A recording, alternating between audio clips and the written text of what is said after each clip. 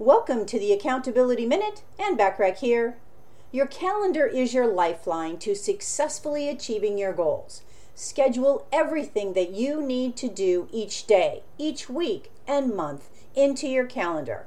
And I mean even including things like meals, showers, drive time, exercise, and then what color code you want to give each activity type.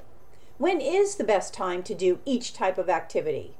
When will you be able to achieve the best results for each activity? To avoid overbooking yourself, take a look at everything you have to do and then determine how much time you'll need to accomplish each task. Then add time to that number. I always believe in a little cushion. If you actually do finish the task before the allotted time has expired, you have the gift of time to move on to the next high payoff activity. For more information on time blocking your calendar for maximum effectiveness, check out an article I wrote by going to bit.ly, that's bit.ly/time_blocking. I appreciate you listening.